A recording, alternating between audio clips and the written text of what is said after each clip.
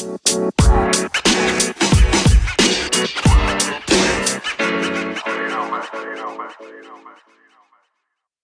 and welcome to another awesome episode of the Nerd Related Fantasy Show. I'm Matt Farley and I am joined by absolutely no one tonight, riding solo.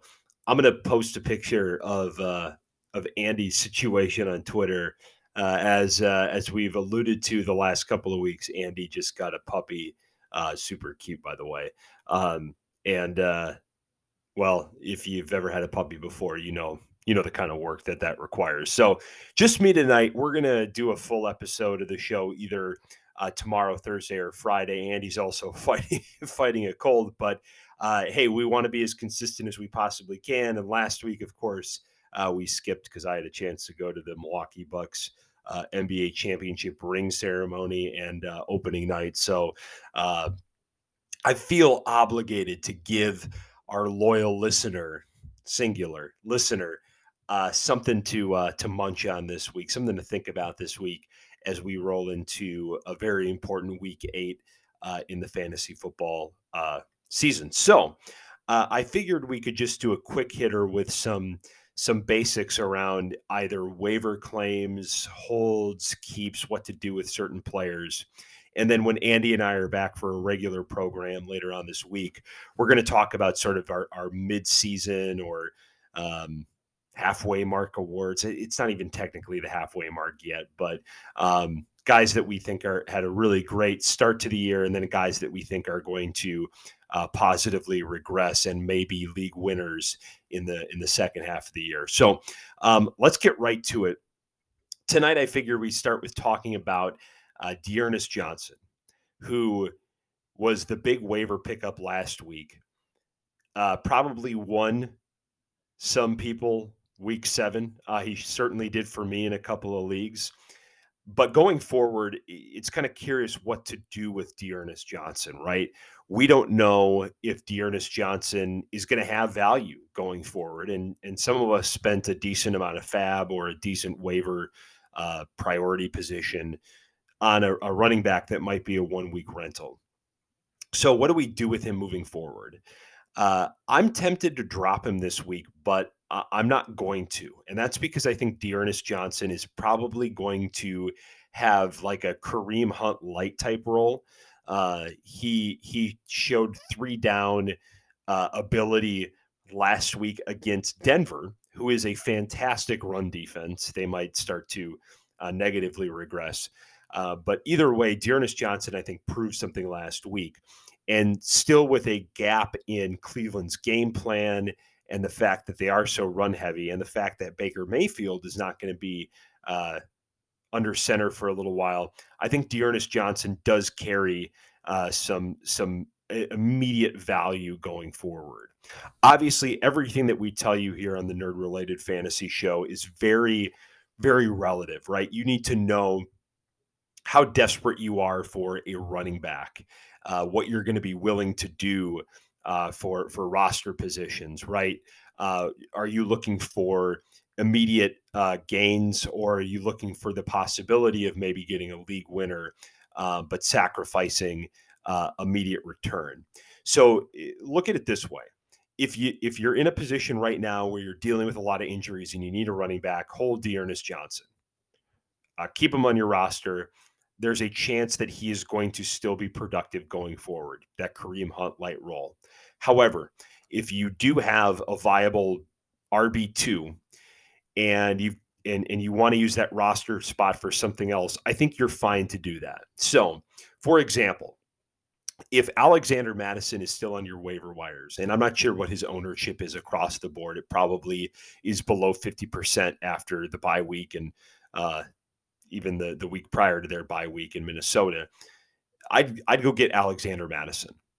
I might even go get like a guy like Brandon Bolden in PPR leagues, but I'm not rushing to drop Dearness Johnson. You just need to know your situation. So I'll give you an example. In one league, my RB2 is Chris Carson, and in terms of like a backup option, I've got Javonte Williams, who's kind of up and down right now. We'll probably talk about him later on this week, but I want to give myself some opportunities and play matchups. And let's say we go into next week and Dearness Johnson is got a 50-50 split with Nick Chubb and both are productive. Dearness Johnson might be my RB2. So in that situation, I'm going to keep Dearness Johnson. But if you've got the luxury of having, like, I don't know, Ezekiel Elliott and Elijah Mitchell, or um, maybe you've got Alvin Kamara and another sustainable running back that's giving you production. Dearness Johnson is not a guy to have. That's when you want to take that risk. So a little bit of curiosity with Dearness Johnson going forward. He's sort of an abnormality when it comes to um, waiver pickups and holds or sells, or what to exactly do with him because of his situation and the fact that Cleveland is so run heavy. So hopefully you got him last week, and if you got him, and you played him, great for you, but that's going to be curious going forward. Definitely evaluate your situation. So what do we do with waiver wires this week? Who are some guys that we're looking at? That's what I really wanted to focus on tonight. Obviously, a lot of people are going to look at Kenneth Gainwell as a potential option. And I think Kenneth Gainwell can probably give you high or low end RB2, high end RB3 numbers while Miles Sanders is out. A lot of people would say, well, why not higher, right? You have to look at Boston Scott's usage in the small sample size that they got. Boston Scott's probably going to be the third down back. That's going to limit really what Kenny Gainwell can do. I think they're going to look at Kenny Gainwell as maybe a first and second down and partial third down back, but I think we're going to see a decent amount of Boston Scott going forward. In addition, there was a report that came out today that Jordan Howard might actually be back for Philadelphia. So keep that in mind when you're looking at Kenny Gainwell. I'm not putting him as a huge waiver priority this week.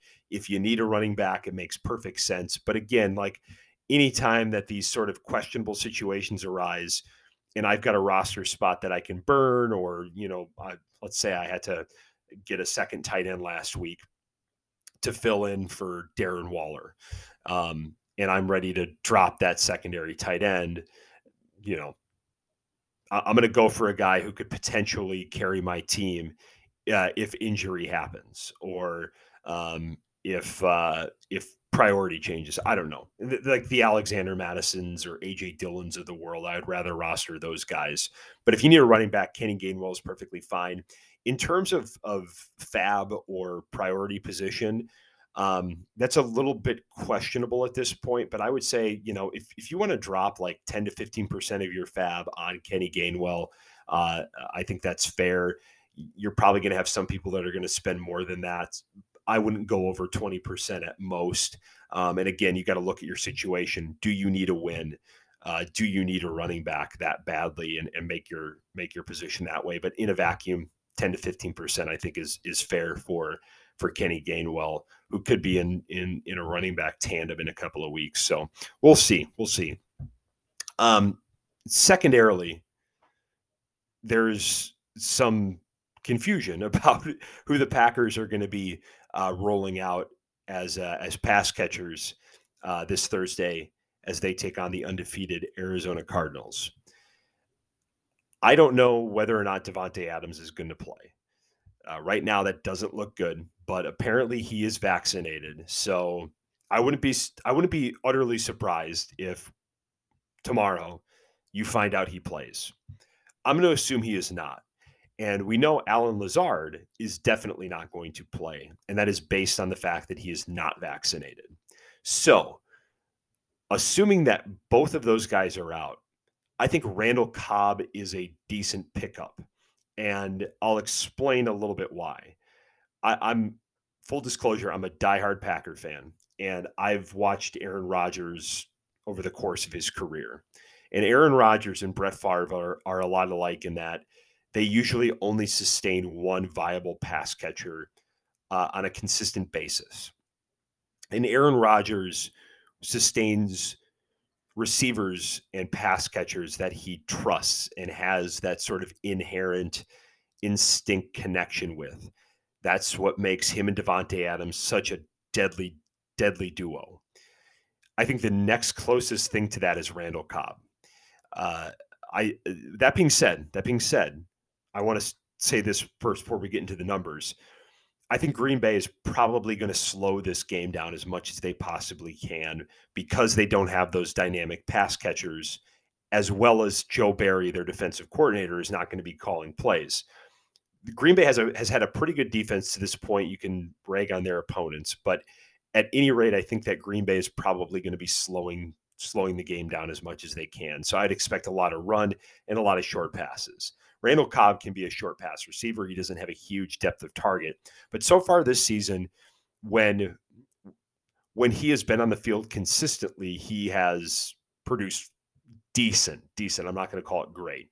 But in the last 4 weeks, aside of the Cincinnati game, or I'm sorry, the Chicago game where he didn't register a single statistic, he had 6 targets, 3 targets, and 4 targets, which resulted in 5 catches, 2 catches, and 3 catches, respectively, as well as he did score 2 touchdowns against Pittsburgh. I think there's a good chance that Aaron Rodgers is going to look at Randall Cobb fairly often. Now, Randall Cobb is probably going to draw the best coverage, but let's say MVS plays this week, or Malik Taylor comes in off the practice squad. Equanimeous St. Brown can run down the field. I think Cobb is going to be that versatile guy, and probably he's going to play a ton in the slot as he has throughout the majority of his career. He played outside a little bit, but Rodgers goes to guys he can trust, and Randall Cobb is that guy. So I would say that he is a decent pickup this week if you're in a bind. This isn't the buy-apocalypse. I'm not going to tell you he's got long-term league-winning value, but if you're looking for a roll of the dice or you feel like your lineup doesn't have a lot of boom potential, Randall Cobb, to me, makes a ton of sense. Let's go back to running back for a second. And I think a lot of people right now are very interested in what's going to happen with San Francisco and New England's backfields, because we've got injuries, guys we can't trust. Yet there seems to be some staple backs in both those backfields in Elijah Mitchell and Damian Harris. But there's still a lot of ambiguity with those backfields. Historically, both of those backfields are very chaotic. And it's hard for a guy like me to really trust any of those backfields. I'm not in a position, or I'm not desperate enough to need to go get somebody from one of those backfields and plug them in. Brandon Bolden might be the exception in a PPR league. But other than that, the guys to own are owned, and the other guys are dice rolls, right? JaMychal Hasty might have a good game here or there, So I'm going to look for situations where they're not as chaotic, and there is a clear path without immediate injury for somebody who is on the waiver wire to become a staple guy, to become a startable player. And when I look at a situation like that, I see Seattle. Seattle is without Chris Carson, and we don't know anything about his injury issue right now. He could be back, I think, next week, or he could be done for the year. Nobody really knows, right? And right now, Alex Collins has the majority share of that backfield. Rashad Penny was active this past week, and Rashad Penny didn't exactly own the backfield. However, that being said, you have to think about what Seattle is dealing with at the running back position right now, and that is that Rashad Penny is probably on his last shot. Rashad Penny has had an incredibly inconsistent run with Seattle. The regime in Seattle spent a first-round pick to get this guy, and now there's nothing in the way outside of a journeyman running back who wasn't in the league last year. It's time to see if Rashad Penny can work. And I think he's going to get the opportunities to prove it. So I'm not going out and trying to get running backs from these ambiguous backfields I'm going to go try to get Rashad Penny. And there is a shot that in 2 weeks, he's the Chris Carson going forward. I don't think Alex Collins is completely eliminated from the situation, but I think Alex Collins could roll into the DJ Dallas role, and you could see Rashad Penny be the Chris Carson to this backfield. Now, let's keep in mind that Travis Homer or whatever third down back they want to throw in is going to take away passing opportunities. But as a guy who's owned Chris Carson in PPR leagues for the past 3 years, that's a very valuable and steady position to have. Last night, he only got 8 carries. The run game was not great to begin with. Or I'm sorry, I was looking at year stats. He had 6 rushing attempts last night. Not a great night in general, but I think they're bringing him back on slowly. They get Jacksonville next week, which is not a great run defense. Then they're on bye. Then they've got Green Bay, Arizona, and Washington. Arizona is going to be a shootout game, and Washington's defense isn't what it used to be. So that could be a path for Rashad Penny. I think that's a better risk than maybe going after one of 5 running backs. I'd rather go after one of 3. So we'll see. All right. So finally, and I'm surprised that this guy is still out there, but Rashad Bateman is still available in, I think, like 80% of Yahoo leagues. And you've probably seen him be mentioned by other fantasy analysts, experts, what have you. I think Rashad Bateman is worth taking a look at for both things that are happening directly to him as well as around him. So he's only played 2 games this year, but he's had 6 targets in both games. We already know what sort of level prospect he is. We already know he's super athletic. He's super talented. He dominated target share in college, like 40% target share. And in these 2 games, playing alongside Marquise Hollywood Brown, who's having a fantastic year, and Mark Andrews, who is a top 5 tight end, Rashad Bateman's still getting about 20% of the targets. That's pretty darn good.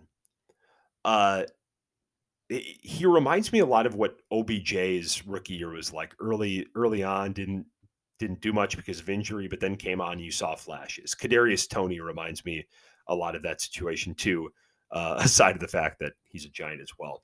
But let's also evaluate what's happening in Baltimore offensively. And if you followed football, you probably see this happening, but I want to put this into context. Baltimore is becoming more balanced this season than ever before, and we know the reasons why. But what does that look like? Right now, they are 9th in the league in average passing yards per game. If you would have told me that at the start of the year, that at this point they were 9th, I would have laughed. They're 5th in total passing yards in the entire league. Again, I wouldn't have believed that 6-7 weeks ago. Lamar Jackson right now is on pace to throw for over 1,200 yards more than he did the prior year. He's like on pace to throw for 4,000 yards. And I mean, that's a complete change. Also, with that increase in passing numbers, it's not like the entire offense is elevating. It is getting taken. Some of that's being, well, let me rephrase this. Some of that is due to the ineffectiveness of the run game. Right now, Baltimore is on pace to finish the season with about 2,200 rush yards. Compare that to last year when they had over 3,000. This is a team that is different than what they've been in years past. And let's also not forget that their defense has not been what it was in 2019 and 2020 respectively. It's a different team. So with all of those things in mind, with the identity of the team changing and the fact that their defense is not going to support them, Lamar Jackson's going to have to throw. So I think it's fair to say, or it's at least fair to explore this idea that Lamar Jackson could support Hollywood Brown, Mark Andrews, and Rashad Bateman. I think you could sustain all of them. I mean, we're essentially finding another 1,200 yards Not all of that's going to go to Rashad Bateman in in 8 games, but I think we're going to see Rashad Bateman get a decent chunk of that. He's getting big plays. We can't really identify his air yards yet because it's such a small sample size, but I think we're going to see that average depth of target go up. So, look, Rashad Bateman is the kind of guy that, I don't, it's very difficult to gauge his consistency level, right? Such a small sample size. But Rashad Bateman, to me, given this situation, what we've seen from him just in the eye test alone, um, I think you could see a course where Rashad Bateman ends up being a second half superstar, or a guy that you pull off waivers that you end up starting come the fantasy playoffs because he's been that darn good. Uh, and what happens if Hollywood Brown gets hurt? I mean, Rashad Bateman to me becomes a wide receiver 2 with the potential to become a wide receiver 1. Uh, it's all right there. Marquise Hollywood Brown, no disrespect at all in this context, but and I think that you're going to see. I think you're going to see Bateman start to bite into that, as well as the fact that there's still ample opportunity to go around if this passing identity continues to move forward. So, just to recap, if you're looking for waiver claims tonight, you look at Kenny Gainwell. He's probably the most obvious one out there, but don't blow your fab on it. Look at a Packers wide receiver like Randall Cobb. That's going to be a rental, so be very careful. But that could be something sneaky, and a lot of people are probably not thinking about Randall Cobb right now.